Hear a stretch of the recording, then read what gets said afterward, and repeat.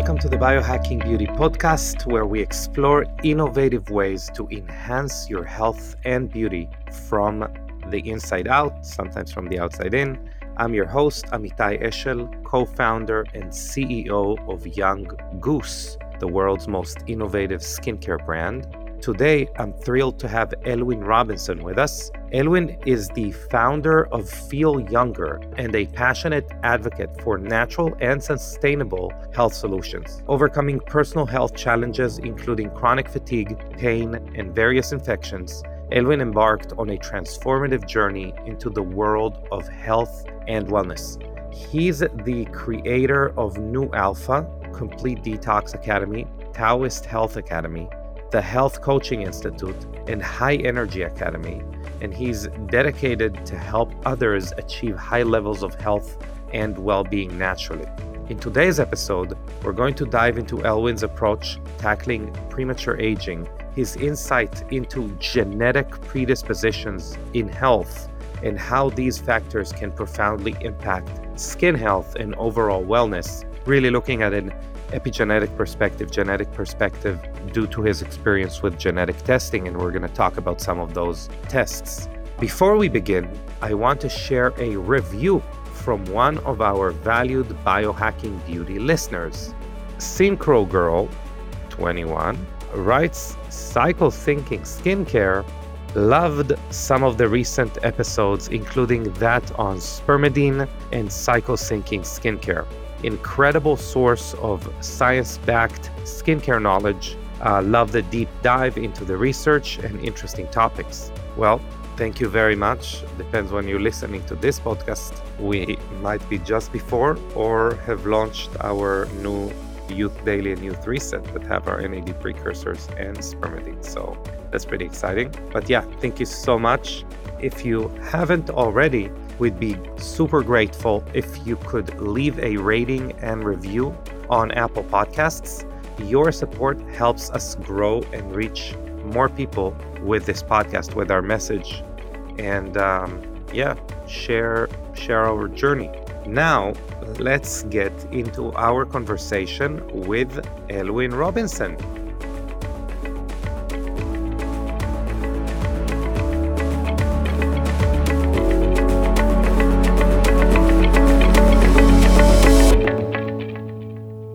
All right, Elwin, welcome to the Biohacking Beauty Podcast. Thank you so much. It's a pleasure to be here, Amitai. Yeah. So something I've grown fond of as far as like starting the podcast is kind of asking you to describe your personal health journey and how it, led to anything that you're doing right now. So, more specifically, interest in feeling younger. Yeah, well, the short version, I'll try and do it as short as possible. You don't have to. Well, both my parents were very unhealthy. My father had chronic fatigue syndrome. My mother had cancer quite a few times. 4 times, I think I remember correctly, and tumors more often. And she ended up dying about 55. And they were both very much into alternative stuff. My dad had an organic health food store like in the 1980s when that was very unusual still. And, my mother was always doing these different detox, nutritional kind of supplement regimes. She also was into hypnosis, and she believed that she cured herself of cancer several times with the power of her mind by listening to these kind of self-hypnosis tapes and doing various things. So that was kind of very much the environment that I grew up in. But honestly, I kind of rebelled against it a little bit. Yeah. I, was living a very normal life and, taking drugs and, drinking alcohol and all those kind of things. But I didn't do very well with it. And by the time I was in my late 20s, I had completely collapsed. Wow. I was unable to work. I had kind of chronic fatigue-like symptoms, although I wasn't diagnosed with it. I was just signed off work for a while, and I recognized I could go down the same path that my father had, and I decided that I needed to find a different journey. And so I got into all kinds of different things like detoxification. I got into extreme diets. I did like a raw vegan diet for a couple of years, for instance, which I would not recommend, but I did it. There's some benefits to it, which is it does cut out a lot of toxins, although it's not perfect. And for a while I was feeling great. And I was feeling so much better. I was working as a chef before, but I was feeling so much better that people started asking, hey, how are you doing this? I would get people come in the kitchen all the time and ask me, because I worked at like a health food place. And eventually I said, maybe I should start writing stuff down, doing a few little videos. And so it snowballed very organically from there. And before long, I published books and I had all kinds of courses online. I had my own store selling, Taoist tonic herbs and various things. But anyway, so I was doing great for quite a few years, thinking I had all the answers. And then in my late 30s, pretty much 39, 40, suddenly my health started to go downhill again. I was like, I thought I had this figured out, and I tried all the things that I'd done before. They hadn't worked, got a bit more strict with my diet and, back to detox protocols and supplementation and meditation and body work and loads of things, but nothing was working. And I saw lots of practitioners, medical doctors, obviously, to start with. My specific issues were digestive. I was kind of wasting away. I'm 6'3", and I got down to 120 pounds, 130 pounds. Wow. I was like rail thin. And this is not an eating disorder. This was, I wasn't absorbing any nutrition. I was just kind of wasting away. I was full of anxiety. I was depressed. It got so, I was like in constant pain. I had pain around my midsection area. And it got so bad, I was, really at a point of despair. Like, I mean, this is crazy, right? I was feeling great for such a long time, and now I'm stuck and nothing's working. And the first thing that gave me a clue to actually getting better was when I came across this genetic testing. Yeah. And, up until then, I would say I felt like an old man. That's why I've called my, the new brand Feel Younger, because I felt like already an 80-year-old. I could barely get out of bed because I was in so much pain. I didn't have any energy. I didn't have any, confidence. I was like afraid to leave the house pretty much. It was just... Wow. Work with elderly patients in a residential home in my 20s, so I knew exactly what the kind of mindset and behavior and how you are when you're in your 80s, and that's how I was behaving. I was like, oh my god. So discovering the genetics, it gave me some clues to the first time as to what was actually going on with me, and I thought it was so amazing because the test results that I used were when I did 23andMe back in 2013. I did it with my wife. We wanted to check our ancestry.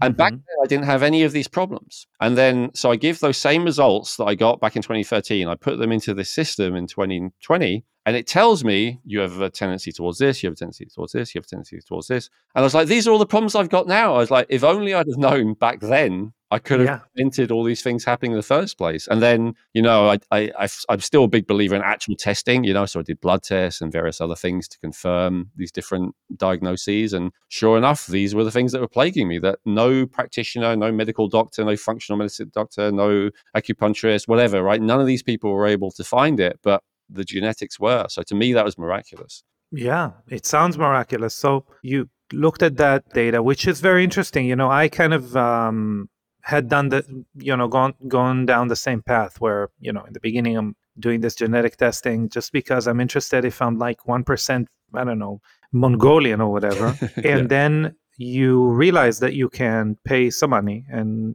upload it to a system and get this incredible, I would say, map of your potential deficiencies to which you need to supplement for, or to adjust your lifestyle to kind of best fit for those deficiencies. So was that similar in your case? Absolutely, yeah. And the system that I used, which is now, which I also helped to promote, it was very broad, So yes, it told you about your health risks for over 200 different conditions, and pouring through those, I was like, so this is the thing. But it also told me about toxins that I would be more likely to have an issue with, nutrients I'd be more likely to be deficient in. A lot of those ended up being accurate. Very specific things like L-lysine and L-tyrosine, vitamin K2, not the obvious ones that you would kind of think of, Allergies and intolerances was interesting because I got to a state where literally I could count on one hand the foods that I could eat without my body having some kind of reaction to it. And so I thought I had all of these allergies and intolerances. And then I did this genetic testing and it said I didn't have any. I was like,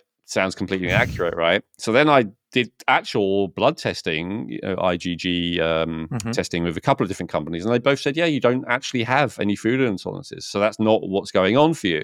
And so that helped me work out, oh, okay, maybe it's actually something else. And it turned out to be kind of combination of SIBO plus IBS, which is this tendency for, inflammation when there is certain fermentation going on in the large intestine. But again, it's so easy to think, oh, I have this horrible reaction every time I have a food, I must have an allergy or an intolerance, right? But actually, that wasn't the case in my case. So that was really helpful. And to be honest, one of the biggest things as well was more personality stuff, which it, also taught about. So one of the things for me is I'd felt really all my life quite inadequate because I'd been always been quite unresilient to stress. It wouldn't take much for me to get overstressed, but I'd say more importantly, it would take me a really, really long time to calm down and feel okay again.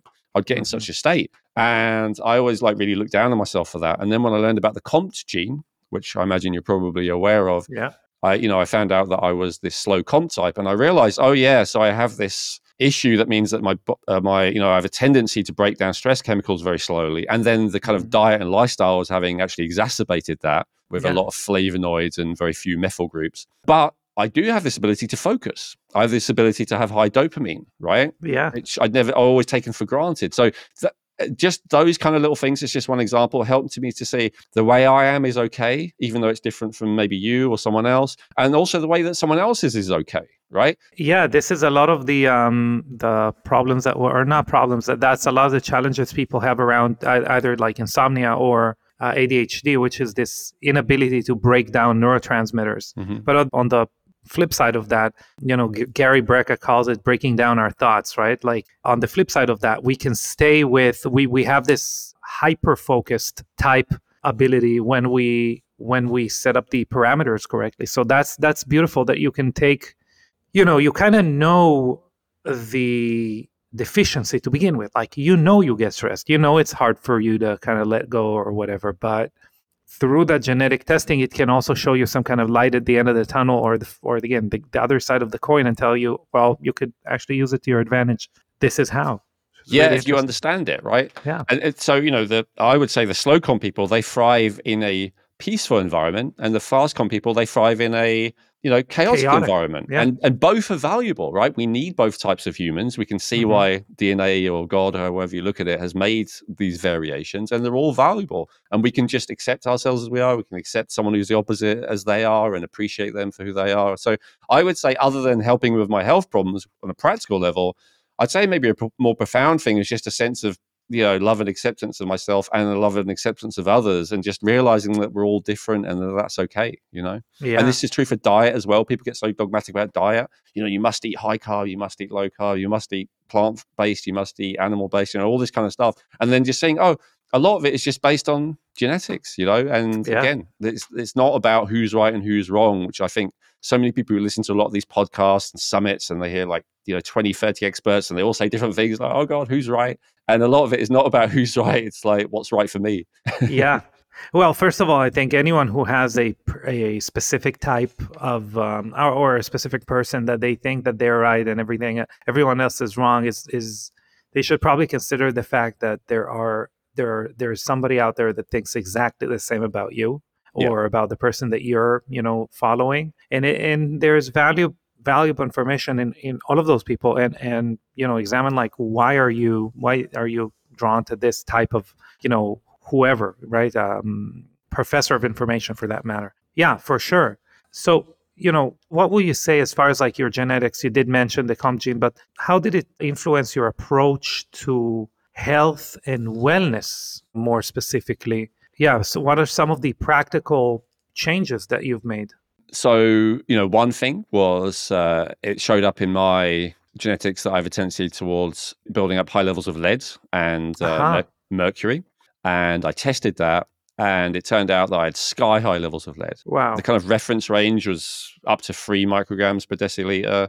Optimal is at less than 1. Mine was at 27 when I tested. Wow. So 45 is the level at which the World Health Organization considers it as an emergency. But I mean, that's still pretty bad. So no wonder I was in such a state, not just physically, but also emotionally, right? I was literally being poisoned. And the thing that's tricky about lead is it's kind of like a time release poison capsule that is stored in your bones, that is constantly leaking into your blood, that is really hard to deal with. So mercury is also really bad in terms of the damage it does, but it's a little bit easier to get out, maybe in 2 years, whereas of lead, it is very difficult. But anyway, understanding that, prioritizing specific protocols, which, probably no need to go into, and getting it, down to a reasonable level. I think the last time I tested is 5, which is still high, but like I said, it just takes a long time, unfortunately, to get let out. So that was super helpful. I saw I had this genetic tendency to hypothyroidism. I kind of knew about that a little bit. My mother had it. She actually had her thyroid removed. It was one of the cancers she had. And I looked back at blood tests and I was like, oh yeah, God, I had a TSH of 6.5, which even from a normal medical perspective is, too high. And I just ignored it. So I was like, okay, this might be what's going on. And as I'm sure you know, when the thyroid is not working properly, every cell of the body is not working correctly because it's not getting enough energy. I would love to tell you that I corrected that just with diet and lifestyle, but right now I'm using a thyroid glandular. I don't intend to be on it forever, but my understanding is I need to actually get everything working correctly again, speed up the metabolism, start getting enough ATP to all the systems of the body. And then my plan would be to, over time, as everything works better, to taper it off again. Well, to your point, this is something when we talk about the immune system, mitochondria, etc. A lot of the times we need to kind of go through, like, to borrow from Malcolm Gladwell, like to go through this tipping point of ability of the body, where you could have therapies that would actually be detrimental because they are stressing the body in a way which could lead to a positive result if the body is resilient. But if it's not, they're not positive. Obviously, we see it a lot in skin, whether it is like red light therapy, infrared sauna, hyperbaric chamber, cold exposure. I think is probably something that intuitively everyone knows that could be very good for you. But if your body is not resilient enough, obviously it's detrimental. There are definitely, Goldilocks zones that we want to keep our body resilience-wise in when we engage in those therapies. So definitely, there's no, what you're talking about is the correct way to approach mitochondrial dysfunction and immune dysfunction, obviously. Yes, yeah. And another one, actually, what you just said reminds me of it. I have a genetic tendency to high cortisol. And again, this is confirmed by test. And when you already have a tendency to excessive cortisol, if you do things, as you said, like cold exposure, extreme cold exposure, extreme breathing practices, all the stuff that I used to be doing at extreme diets, extreme fasting, it all elevates cortisol even more and makes you even worse. So that was a bitter pill to swallow, that a lot of my extreme behavior that, most people look at it and say, that's great, right? Oh, intense exercise, intense cold, whatever. But actually, it was just making my cortisol even higher, which then imbalances the thyroid and, and insulin and all these other problems. And so, again, just understanding about myself was very helpful. Well, and again, going back to that inability to break down something like norepinephrine or adrenaline in the brain, for that matter, which raises together with cortisol when we're doing those stressful extreme tasks. That all ties together to, again, like a bad blueprint for you as a human to function within. Yes. It's something interesting, within that blueprint. So you have the 7-step rejuvenation blueprint, which I think is very interesting. What exactly is that blueprint? How do you describe it exactly? I'll try and sum it up quickly again. So, the first thing that I look at, and this was really something that I built through my own experience as well as working with other people, like going back to first principles and going, okay, I know that every person is different, every situation is different, but what's like kind of like a checklist of what I'll go through to see what's going on with someone and how they might be helped. So the first thing is nutrition. I like to start with that first, not because it's necessarily always the primary factor, but because it's so easy to get a win with someone. Yeah. And you're only as strong as the weakest link in the chain, So if you're lacking something like magnesium or zinc, or even, as I said, one example of me, tyrosine, right? Tyrosine is the building block for dopamine. Tyrosine is the building block for melanin, which, we've discovered recently is actually an energy conductor, just like ATP. Tyrosine is the building block for thyroxine. I just talked about thyroid. So massive knock-on effects just through one little amino acid that's not even considered essential, being too low, right? So I like to start with that because, and it's the same with skin health as well. Like, is there some kind of, is it glycine, or like, is there something, vitamin C or whatever, is there some simple thing that we can do that's going to make you better straight away? So that's step number one. Step number two is toxicity. This is something that I would say is over-focused on in the alternative world and under-focused on in the mainstream medical world. But I do believe it is very, very important. I think there's too much kind of guessing around it. But as I said, actually testing, finding out, do you have mycotoxins? Do you have, heavy metals? Do you have, whatever? There are other things, even things that are supposed to be beneficial, like excessive levels of vitamin A is something that I've dove into a lot in the last year. Any of these things that are innately toxic, or you have so much of it that it's become toxic for you. Again, if that's not resolved, it's something where nothing else will work, Then after that, I look at hormones and peptides. Sometimes I start first with that because it's so obvious that's what a person needs. We talked about thyroid. And it's very hip right now. So, well, again, it's the easy win. It's people are so distracted these days. It's very difficult to expect someone to be committed to a long-term lifestyle program for health. So if something is adjustable in the hormones, again, we don't do this willy-nilly, but if we can test and go, oh, okay, this is definitely too low, this is definitely too high, then working with a doctor to bring that back into balance. Kind of put peptides with hormones, obviously some of them are both. Oxytocin, for instance, right, is like a good one that sometimes I recommend for people for specific purposes. So hormones and peptides. Then I look at lifestyle factors. So this is all the stuff that everyone talks about, which I agree with, whether it's getting good sleep, reducing stress, more time in nature, sun, grounding, all of that kind of stuff. Look at that. I think there's probably no point talking about that. I'm sure your listeners are quite sophisticated, I gather. I actually think that, repetition is the mother of skill. So I like when we repeat things like that. Okay. Yeah. And I think, attitude is a big one, how you approach life, but that's actually step 7. So I'm skipping ahead a bit there. Step 5 is infectious agents, right? Yeah. So this is also very important. This is a thing where, I mentioned SIBO is an example for me. If you have a chronic infection, especially acute infections are kind of easy, right? In that you either resolve them or you don't, and they're generally best dealt with a medical doctor. But chronic infections tend to be in the areas which are technically outside the body, right? Whether it's the sinuses, whether it's the urethra, whether it's the gastrointestinal tract, whether it's the skin, obviously, whether it's, ear canal, all that kind of thing. And so you can have infections there going on for decades, right? And then not realize that they're constantly undermining your health, but they're just there in a kind of dormant state. Sometimes they're hidden behind a biofilm or whatever. And then it takes the certain amount of stress or a certain amount of toxicity or a certain amount of nutritional deficiency or any of the things that we just talked about.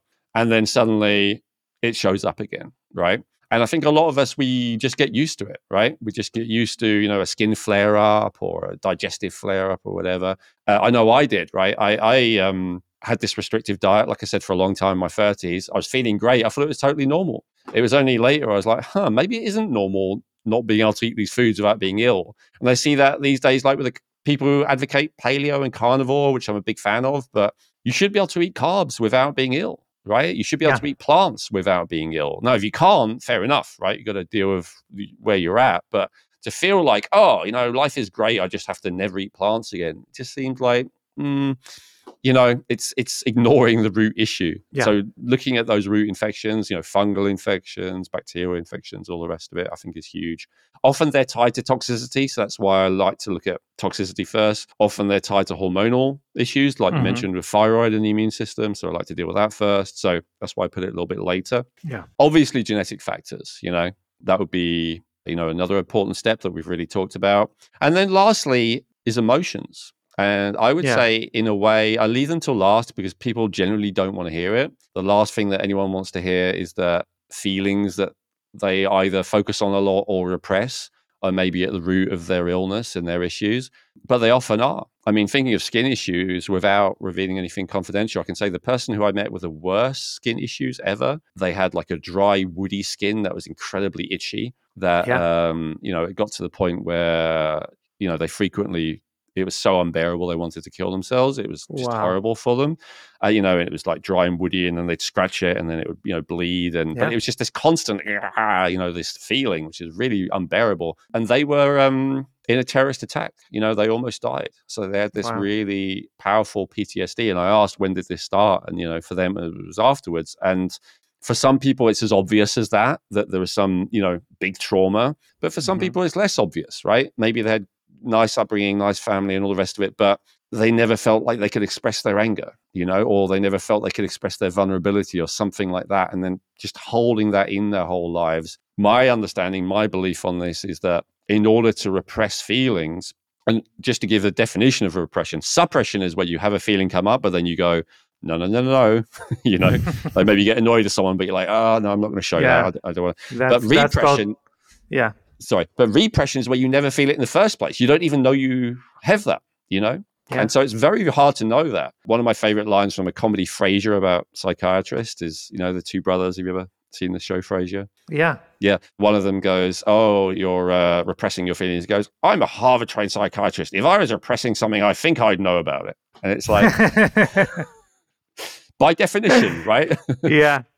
But people have that attitude. They no, I'm not repressing anything. But I often feel like that's at the root. So my understanding is that in order to repress a feeling, especially habitually, you have to have a pattern of muscular tension. So for instance, people have this kind of, posture. They're doing that because they're trying to hold a feeling in, to not express a feeling. When you have a pattern of chronic muscular tension where some muscles are chronically tense and some muscles are chronically flaccid, what happens is that various veins, arteries, lymph channels, and even organs and glands become constricted. And then there's a lack of blood flow to that organ and gland. There's a lack of blood flow and waste going out of that organ and gland. And after a while, you get dysfunction.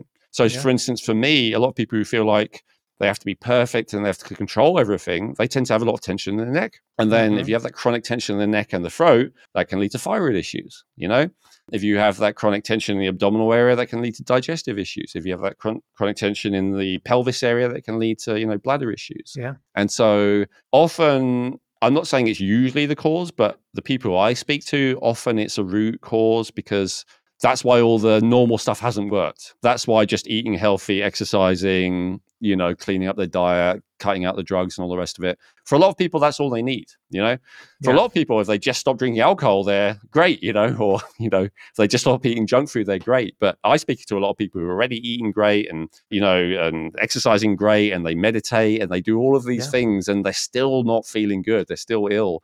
And there are all kinds of physical causes for it, but I do feel that there's often emotional ones at the root of it as well. And it's indirect, like one way that people repress emotions is obviously on a practical level is by eating. Yeah. Right? Every time you feel bad, you eat something, and then, you're overeating, you're eating too much, you're eating too often, you're eating foods that make you feel better, but are not nutritional, all that kind of stuff. Yeah, I think there is even something deeper as far as like gaining weight. Yeah, definitely the role of eating, I mean, is very, very primal, right? It is literally the nature's version of success, and you're basically like, plugging into that feeling of success. But again, like obviously, as far as we, as we know how that could be the root of all evil, eating too much, eating the wrong things. I think aside from that, the actual weight gain, a lot of the times, there is a subconscious aspect of putting a more material between your inner sanctum and the world. It's a barrier, right? Yeah, it's a barrier. And the more you have, the more you feel, to some extent, protected, aside from the bad eating. I mean, just a relationship with weight gain and the fear of losing weight and self-sabotage, etc. Yeah. Feeling more exposed.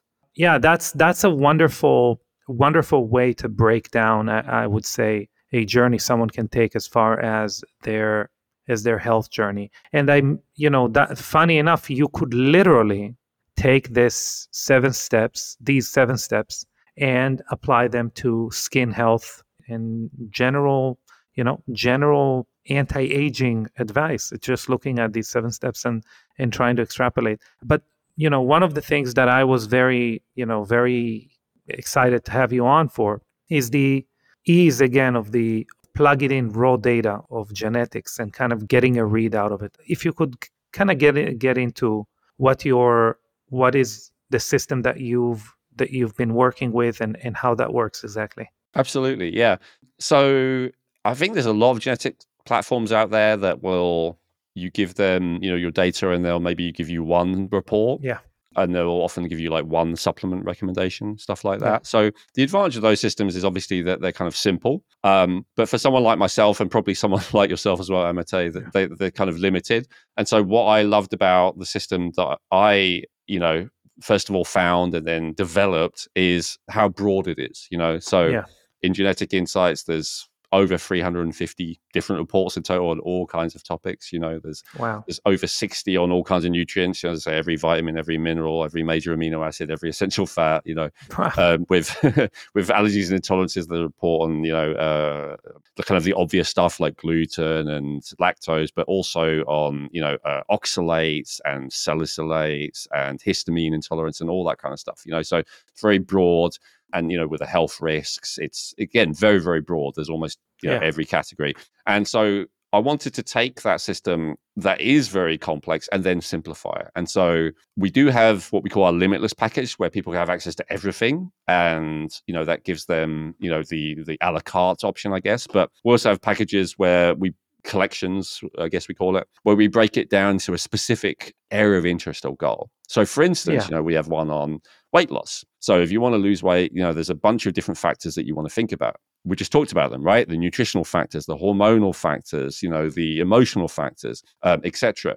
And so we have reports that will break down, each of those that are relevant for that specific collection. And so the area of skin and beauty, we break down the different risks for various different issues. So we have one on skin wrinkles, skin hydration, skin elasticity, stuff like that.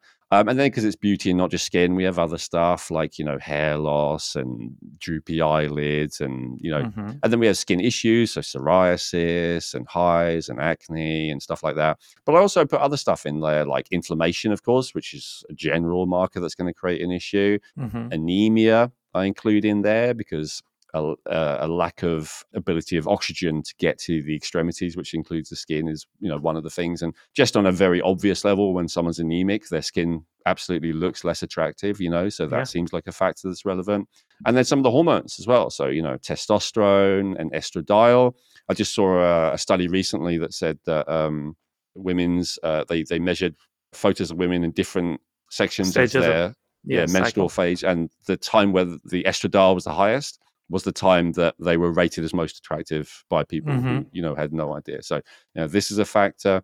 Oxytocin is another one that I think isn't talked about enough, but because oxytocin is this powerful vasodilator that gives you this flush, Normally we think about it in the brain. Like most people don't know that it has other functions in the body aside from its neural effects. And what you're talking about here is actually derived, not connected to the bonding effect of oxytocin, right? Yes. I'd say it's both, but it's a powerful vasodilator. So it very strongly, boosts nitric oxide. So it will, just in the same way that niacin will, it will create a very powerful flush of oxygen and nutrients to the extremities, including the skin. But it doesn't create the red, itchy rash thing that niacin does, but it just creates like a beautiful red glow. And so people with a genetic tendency to low oxytocin, they will have that less, right? And so that's good to know. That's something that they may want to consider supplementing with a doctor's support. Also, low oxytocin, they call it the bonding hormone, but I actually see it more,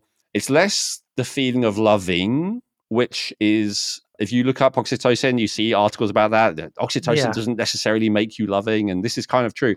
It's more the feeling of being loved.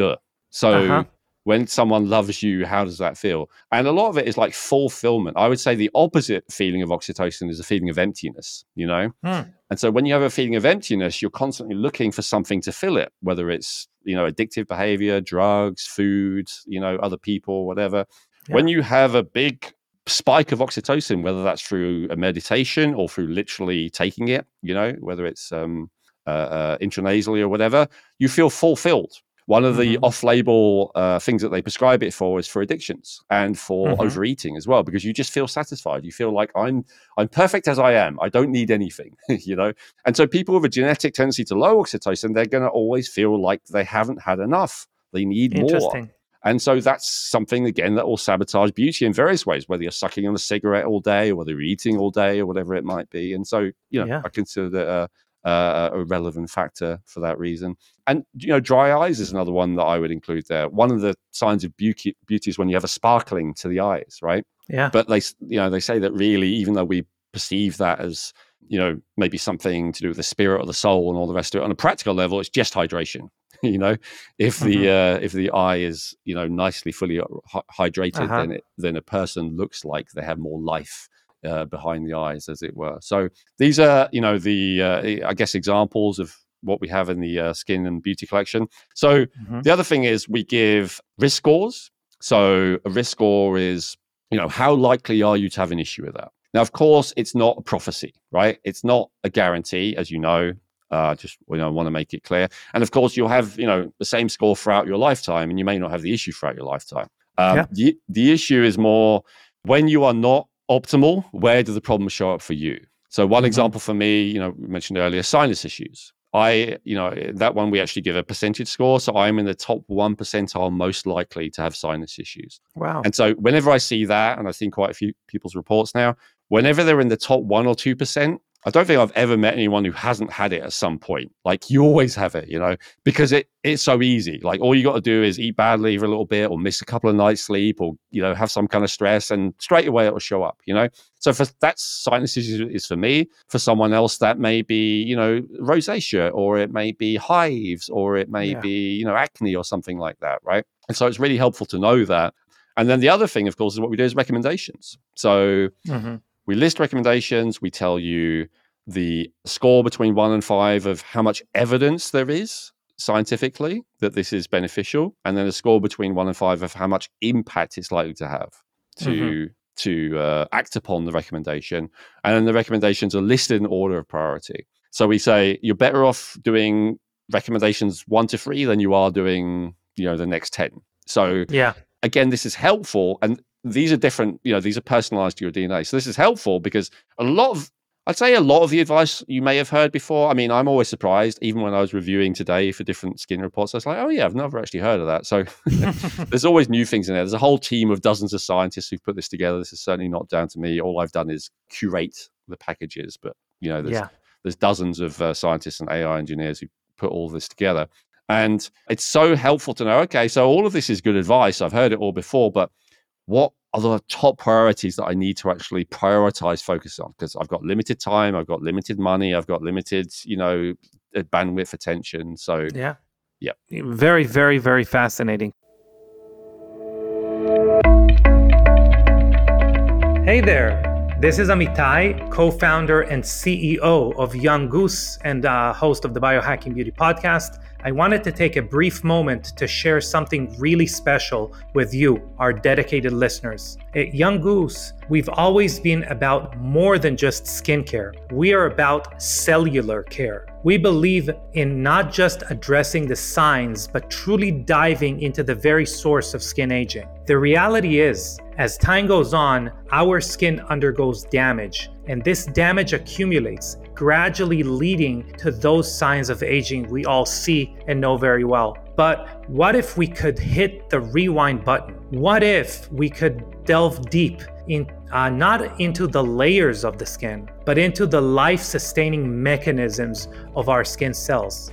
That's exactly what we're doing at Young Goose. We're pioneering a renaissance in skincare by employing principles from regenerative medicine. By rejuvenating and restoring the cellular functions, our products aim to rewind time, gifting your skin a youthful, vibrant glow.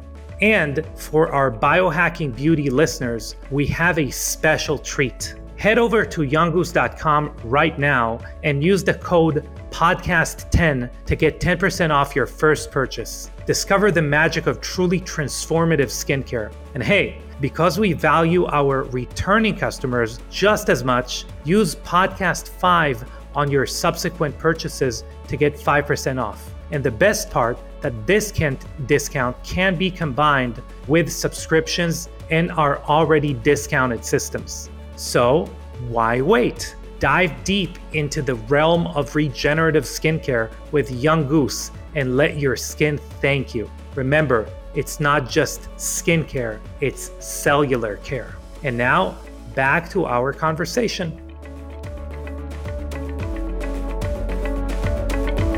So let's say someone's interested in their health and skin health and beauty. Could you give us an idea of a, obviously not naming any names, but an idea of a report and actionable items? So it doesn't have to be real. It could be a made up person, but let's say someone has wrinkles, laxity, some pigmentation. How would it look like in a report, and how would recommendations look like? Sure. Would you like me to share a screen, or would you like me to describe it?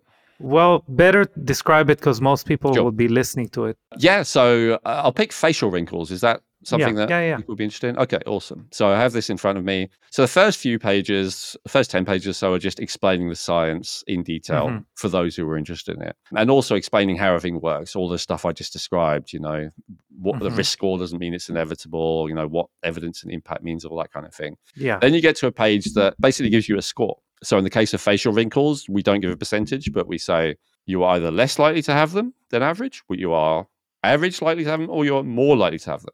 This particular report I have in front of me from an anonymous person, they are actually less likely to have it.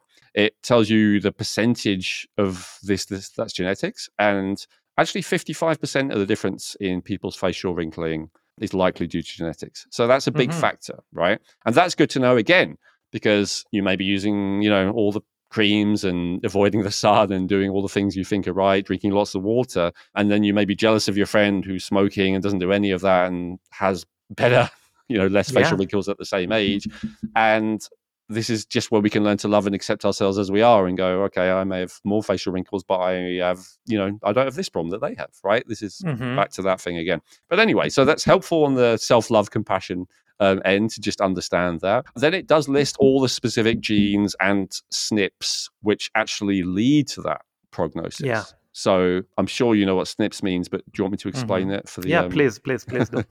So simplest possible explanation. Basically, our genetic code is like a series of characters. Binary of ones and zeros. So in genetics, you have A, C, T, H. And so it could be, A, T, T, C, A, etc. So it's like a huge long list of code. So SNP, it stands for single nucleotide polymorphism. So single meaning one. Yeah. So there's one variation, and polymorphism is like a mutation, or I just say variation. So it's one variation in that code. And these minor variations, kind of blink if you miss them in this extremely long line of code, will actually potentially have significant impacts in the functioning of our body, because it means that that gene is being expressed in a different way. A lot of the time it's because it makes that particular enzyme or gene go faster or slower, but there are many other potential ways that it can impact us as well. So in the report that you get, the one that we were just going through as an example of skin wrinkles, on that page, it will go through a list of different genes. So I see here, SIC2, TPG, S2, BBX, etc. It's like a huge long list. And then it'll give you a list of SNPs, and it'll tell you these are the specific SNPs, so where most people have AC, you have CC, and therefore that's why you have this difference. And so if all of that is like, the truth is, it doesn't really matter. It's there for those who are interested in that kind of thing, but understanding it and even being interested in it are absolutely not essential in order to get the benefit of it.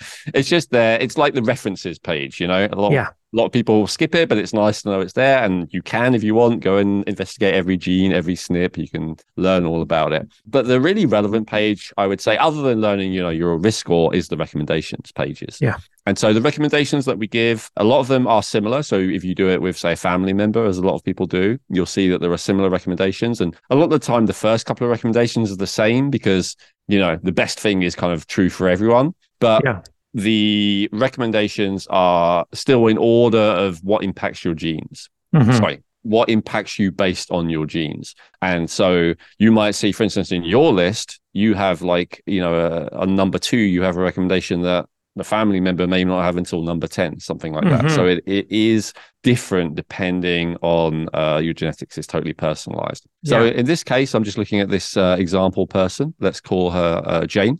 Moisturizing the skin is the number one recommendation that she's been given.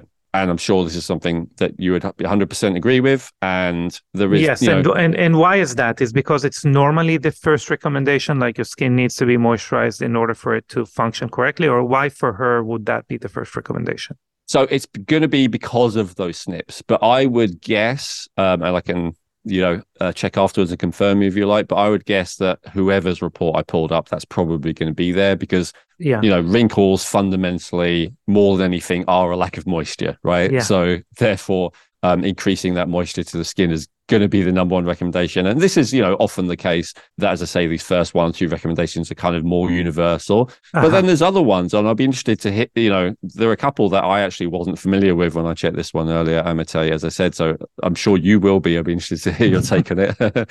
So the impact on evidence that's rated for that one is 4 out of 5. Often it's 5 out of 5 to the top. So it's not an absolute guarantee that it's going to be effective, but it's your most likely thing that's going to have an impact. And there is a lot of evidence behind it. I say sometimes things in podcast interviews and on my own YouTube channel and stuff like that, which are more in the area of speculation, new theories, new understanding, stuff like that.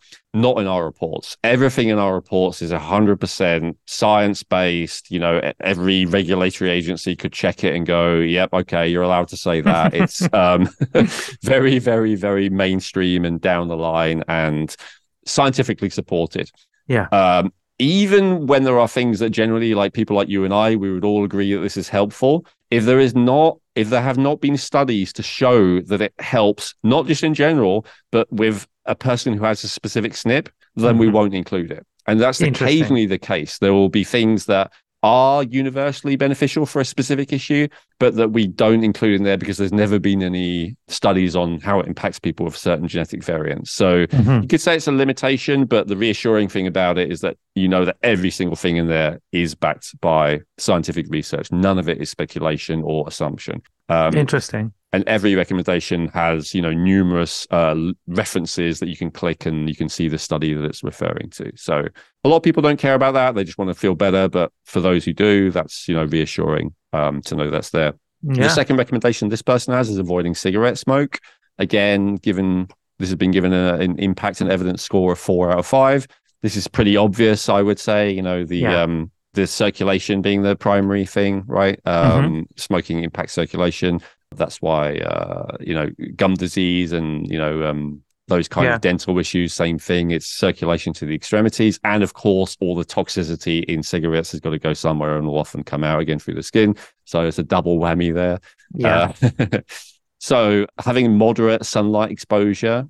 This is a bit more controversial. I know this is a mainstream perspective. I know that there are some people more on the fringes that you and I might congregate with. Amitay, who might say that, no, if you're at a right level of health and if you have no omega-6s in your system and all the rest of it, then the more sun, the better. But certainly for the average person with the average state of health, it is true that, excessive sunlight will prematurely age the skin and cause skin wrinkles. And then we have light therapy for the skin. Again, something you need to be careful with, as you mentioned earlier. But, recommendations here are UV light, red light, and potentially laser therapy. And then, explains how it helps with facial wrinkles. Gives a specific recommendation here. CO2 laser is more effective than ERYAG laser, especially for deep wrinkles. And the YAG laser. Yeah, probably. So then next one is radio frequency microneedling. Then the next one after that, I'll skip through these now because there's loads of them. Avoiding air pollution, topical retinoids. Give some recommendations, specific ones. Which one does it recommend? Probably tretinoin and retinaldehyde. I don't know which one. Tretinoin, isotretinoin, and tazarotene. It's the one I haven't heard of. Yeah, tazarotene. Yeah. Personally, I am a little bit skeptical of those, but again, it's mainstream recommendation. Me too. I think this is what we're seeing here is definitely mainstream recommendations for those. But I think in general, this is a good avenue to explore and know what things you should ask next, because obviously you're not gonna it does, again, when we talk about genetic testing and the results, what we are getting is kind of our, minimum, do this or don't, and the maximum, you really should not do a lot of whatever that is, or you should avoid excessive exposure to, fill in the blank. And I think this is a good way to invest in something one time to get your parameters of operation, as we say in the military, where you should operate within which parameters. And then obviously you can explore things that are more individual for you in the short term. Like, for example, you mentioned microneedling with radio frequencies. So someone can tune into a bunch of the podcasts where I talked about, what should we do if we really are interested in microneedling? What should we avoid? Like, if we want to do radio frequency, what are the pros and cons? So I love that the person like you says, yeah, this is kind of where science is today. That's the majority.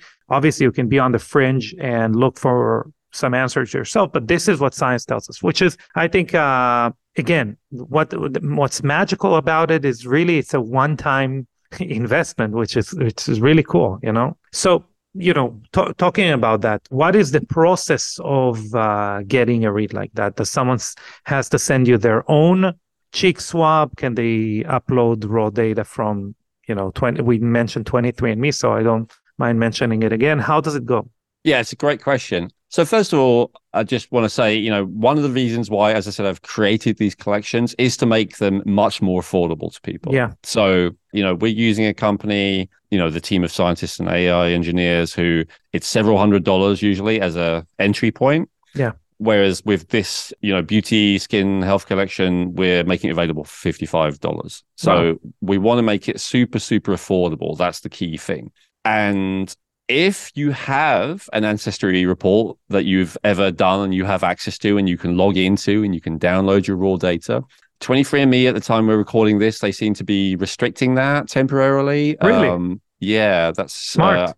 Yeah, I had a client inform me of that a week ago, rather upset, and I was like, okay, so I'm just saying it's now. We can't guarantee it with them, but again, if they pretty much anyone's data, if you get it from them, you can upload it to our system. We'll process it. A few hours later, we have your results. That was one of the reasons why I decided to try it in the first place, because I was used to, sending off test results or, waiting 2 weeks to speak to someone and then waiting 3 weeks to get test results back. I was like, oh, I can get all these results in, a few hours. Fantastic. So now, if you have never done one of those services before, then you're in for a bit of a wait, I'll be honest. So you have the choice. You can either, in our system, if you choose any kind of collection and then you go to cart, it will say, would you like to add a DNA kit? And you can say yes or no. It's as simple as that. Beforehand, I was encouraging people, feel free to get them from someone else. I'm very happy for you to, compare your customer experience with ours.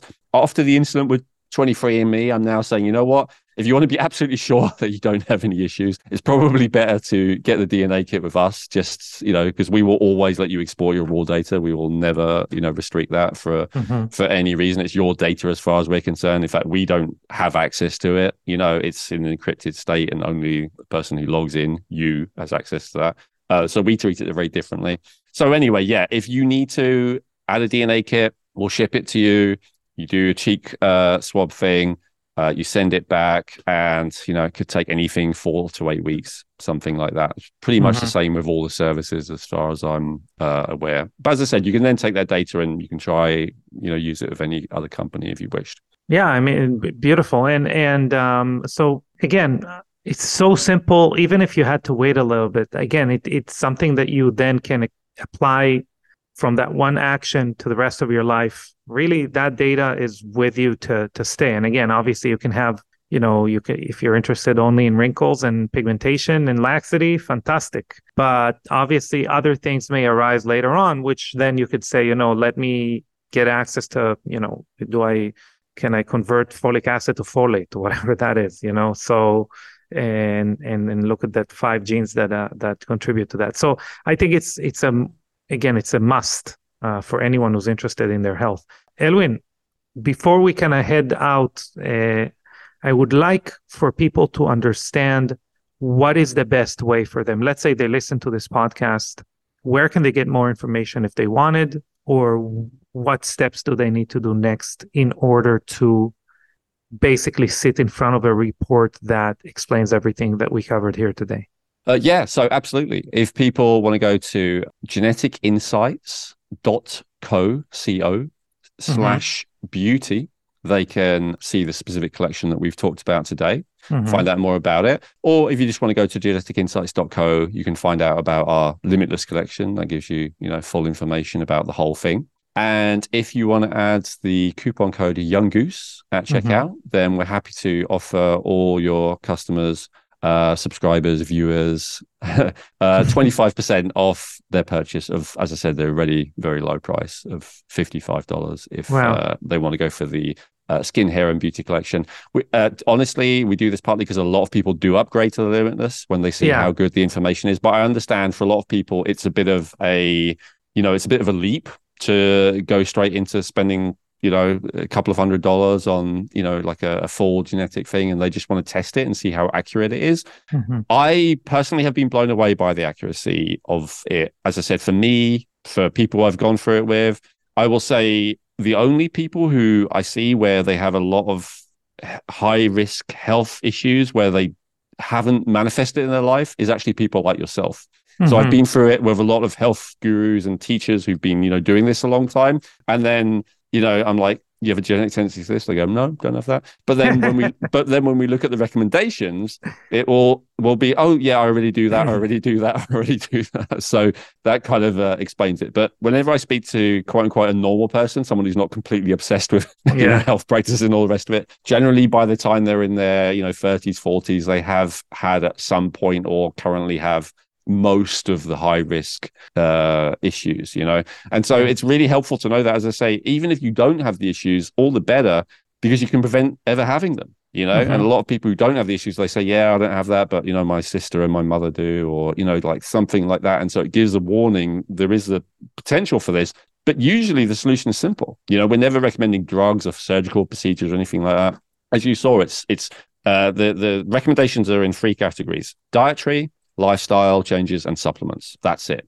So there won't be a recommendation for cocaine for any of the low energy cocaine. Again, and everything's going to be in our show notes. Everything that you just mentioned, the website, straight up link to the beauty collection. But not only, again, this is, I think, the lowest cost of preventative care that you can have. I mean, you're going to save on, let's say even like something like an omega-3 supplement, it's $60 per month, per bottle, per 2 months. You might not need it. You might need it. Again, we talked about folic acid. You might be taking something that's bad for you and you don't even know it. And you're spending, $10, $20 every month on something that is actually causing more harm than good. And that's just very, very low hanging fruit example. So we mentioned retinoids. That could be something that you're handling very well, and maybe you're not pushing the limits enough, or vice versa, by the way. So again, super, super important. Elwin, I super appreciate the time that you gave us today.